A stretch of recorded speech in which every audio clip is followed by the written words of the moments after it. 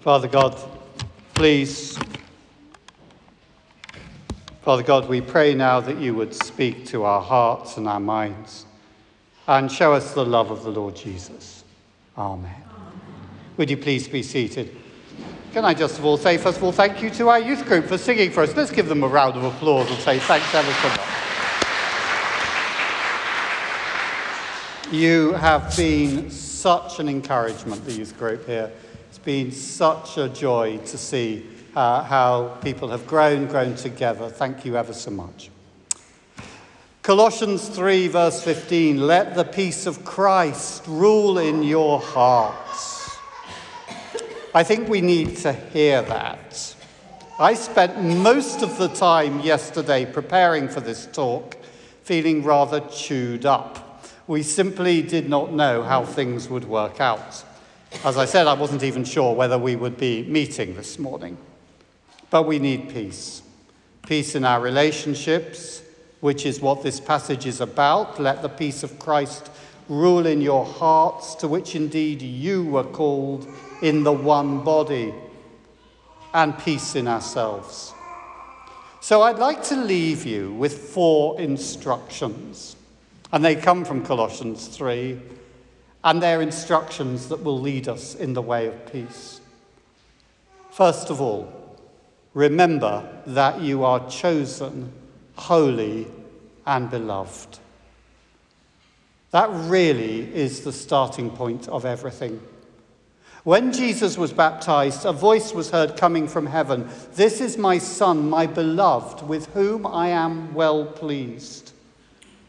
When we're baptized, and we're going to have those 3 baptisms in a few moments, we are identified with Jesus in his baptism, in his life, in his resurrection. We are, to use a very untheological term, superglued to Jesus.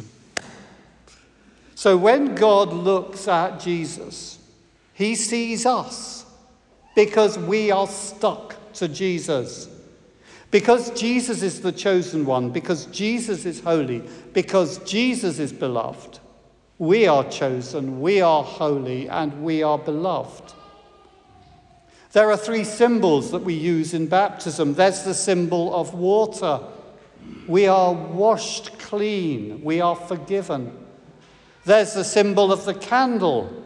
We are given, the flame is a symbol of the Holy Spirit. And there's the symbol of the cross signed on the forehead. I often speak of that as the divine stamp. God's branding us. God saying that we belong to him. Wherever we go, especially if we drift away from God, we can put, if we've been baptized, our head on our forehead and realize that we have been marked with the cross. We do not belong to this world. We do not even belong to ourselves, but we belong to God. We have his mark on us. It's when we are with him, we are truly home. But we can also see that marking, the sign of the cross, as God's kiss. When the minister marks the candidate with the sign of the cross, it is as if God is kissing them. He is saying to them, you are my chosen one, holy and beloved. Remember, you are chosen, not chosen instead of other people, but for the sake of other people. And remember that you are beloved of God. That is so releasing, so affirming, so liberating. He knows you. He knows how mixed up you are. He knows your angers, your passions, your hurts, your fears. He knows everything that you have done. He knows your thoughts. There is nothing about you that he does not know, that is hidden from him. And despite all of that, he has still chosen you. He has still called you to him, and he still loves you. So you really, really are okay. You do not need to pretend. You can be completely open with him. You have nothing to prove, not to your family, not to the world, not to yourself. And you do not need to make yourself lovable. And irrespective of what the world says, because you are chosen, holy and beloved, you matter. You really do matter. However small or insignificant you might think that you are. There is an English spiritual mother, a lady called Julian of Norwich, who wrote in one of her reflections, "All will be well." Yes, we may be led through the fire. We may suffer. We may face great grief. But in the end, all will be well. Paul writes, all things work for good for those who love him, who are called according to his purpose. Remember the kiss. Remember that God loves you. Secondly, put on the beautiful robe that God offers you. Clothe yourselves, verse 14, writes Paul, with love. The Holy Spirit holds out to you a robe. It's a gift of God to you. It is stunning. The person who wears it becomes radiant. And it's a gift that is offered to every person who has received the love of God. All we need to do is take it and put it on. It's the robe of love. As we look closer at this robe, as we look closer at love, we see compassion. That's what it says here. A genuine feeling for and suffering for the other. Often it comes when we ourselves have suffered. Often when we've been through the fire. We can be there with people who have been through the fire or who are going through the fire. Kindness. Be kind to each other. Be kind in what you say and what you do. Humility. We are beloved. We've nothing to prove.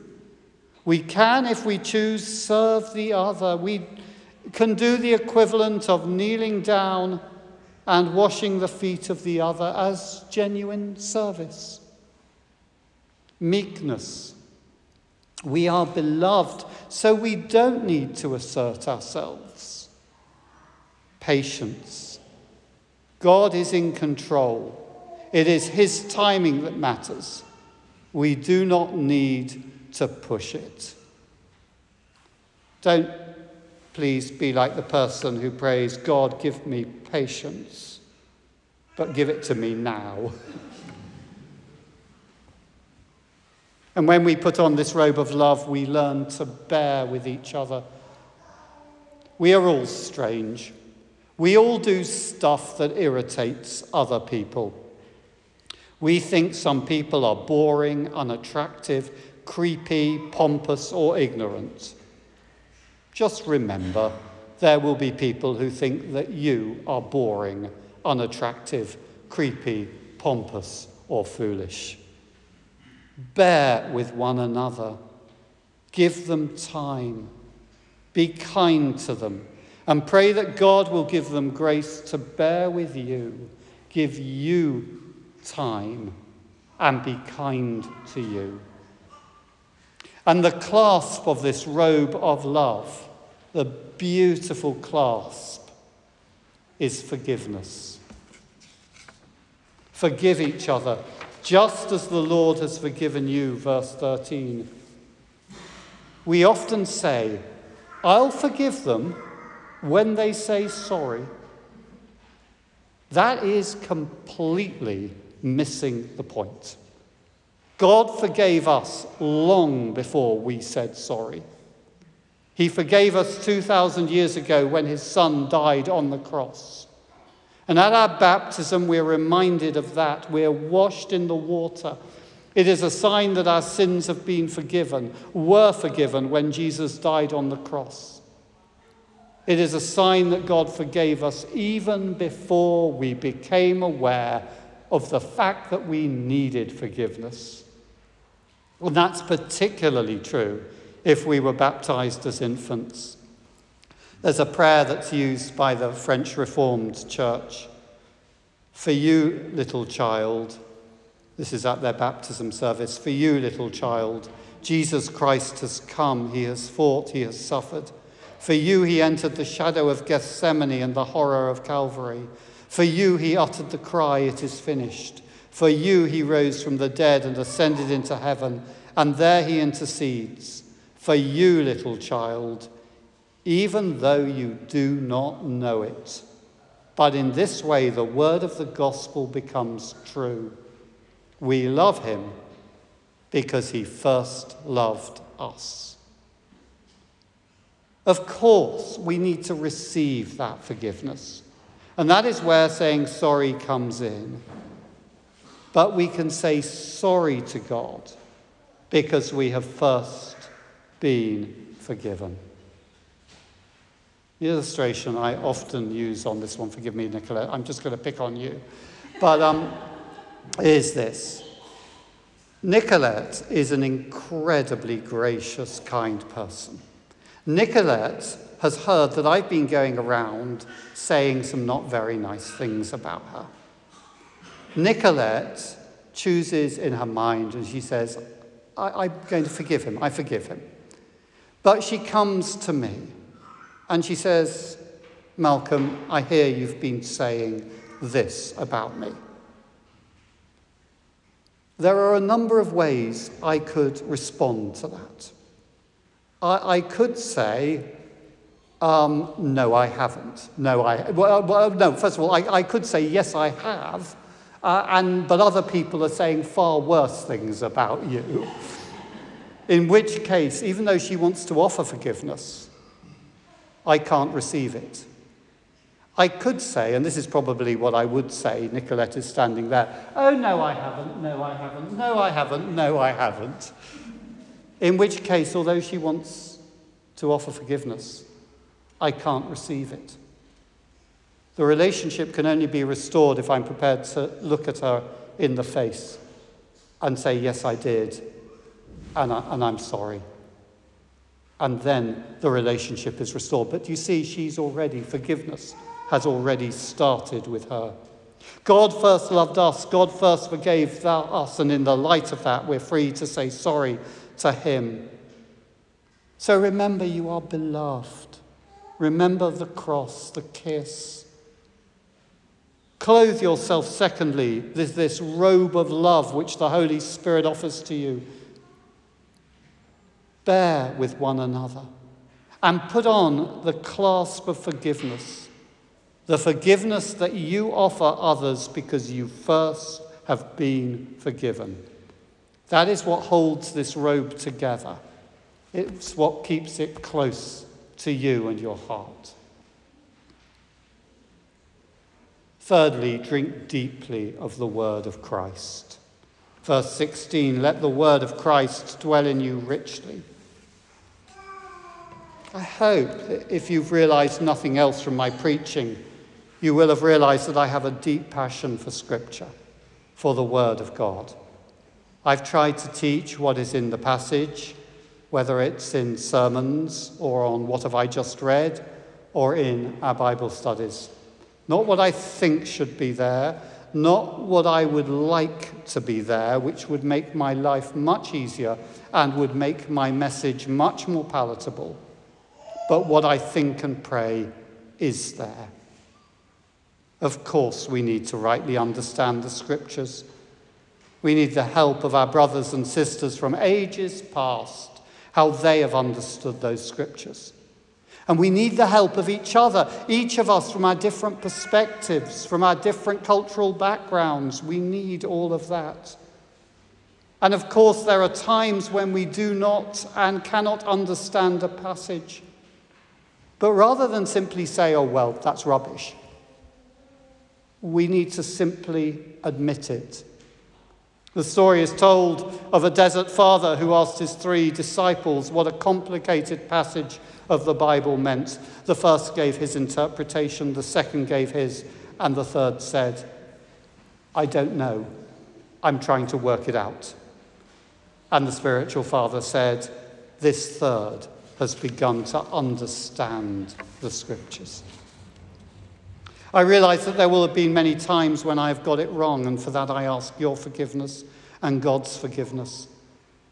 But we need to let the word of Christ dwell in us richly. It is that word of Christ which challenges us and teaches us. It's when I first started to read the Bible that I really did begin to experience the presence and power of God at work in me and working through me. That was as a teenager. When I'm spiritually dry, I will go back and study the scriptures, drawing connections between passages, seeing what the main thing is, drawing out new insights along with old insights. There is always something new. When I do not know how to pray or what to pray for, I will learn verses and try to pray those verses for myself, for the church, for those for whom God has given me responsibility. For instance, this morning, I prayed that God would help me put on that robe of compassion, kindness, humility, meekness, and patience. Prayed that for myself. I prayed that for you, for us. And I'll pray some of the Bible prayers, the Lord's Prayer, Zechariah's Prayer, the Benedictus, which many of you know has been very special for me. The Jesus Prayer, Lord Jesus Christ, Son of God, have mercy on me. I would urge you, drink deep from the scriptures, the word of Christ. There's a great Anglican prayer collect that we might read, mark, and inwardly digest them. Read them. Mark them. Maybe if you're one of those people and you still have a written Bible, literally mark it. And inwardly digest it. Take it into yourself, just as we're going to take the bread and wine at communion into ourselves. Let it dwell richly in you. Listen to the story of the Bible. Become part of the story of the Bible. Drink deeply of the Word of God. And fourthly, be thankful. Be thankful for all that God has given us, his love, forgiveness, compassion, patience, his strength and peace.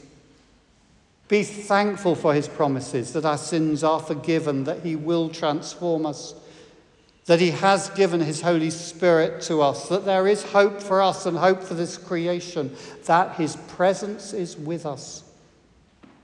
Be thankful in the good times. Often, it can be the harder time to be thankful, but for the blessings and the joys and happinesses that he gives. Give thanks to him for good times, for hopes fulfilled and longings satisfied. But also give thanks to him in the difficult times, because he never abandons us and uses those difficult times to shape us so that we can become like him. Paul writes, we rejoice in our sufferings. Well, he doesn't quite. This is my very loose translation. Because suffering builds character and leads to hope and longing. And that hope and longing will not be disappointed, because God pours out his love on us, in us, through his Holy Spirit. Diamonds are the hardest material in the world. They are also one of the most precious and one of the most beautiful. But to begin to be formed, diamonds require at least 725,000 pounds per square inch of pressure, and temperatures between 2,000 and 2,200 degrees Fahrenheit. And it takes between 1 billion and 3.3 billion years for them to be formed. God is in the business of making us spiritual diamonds. resilient, precious, and beautiful. So we thank God when he takes us through the heat of suffering and places us under great pressure, because he is beginning to do that work in us and make us spiritual diamonds.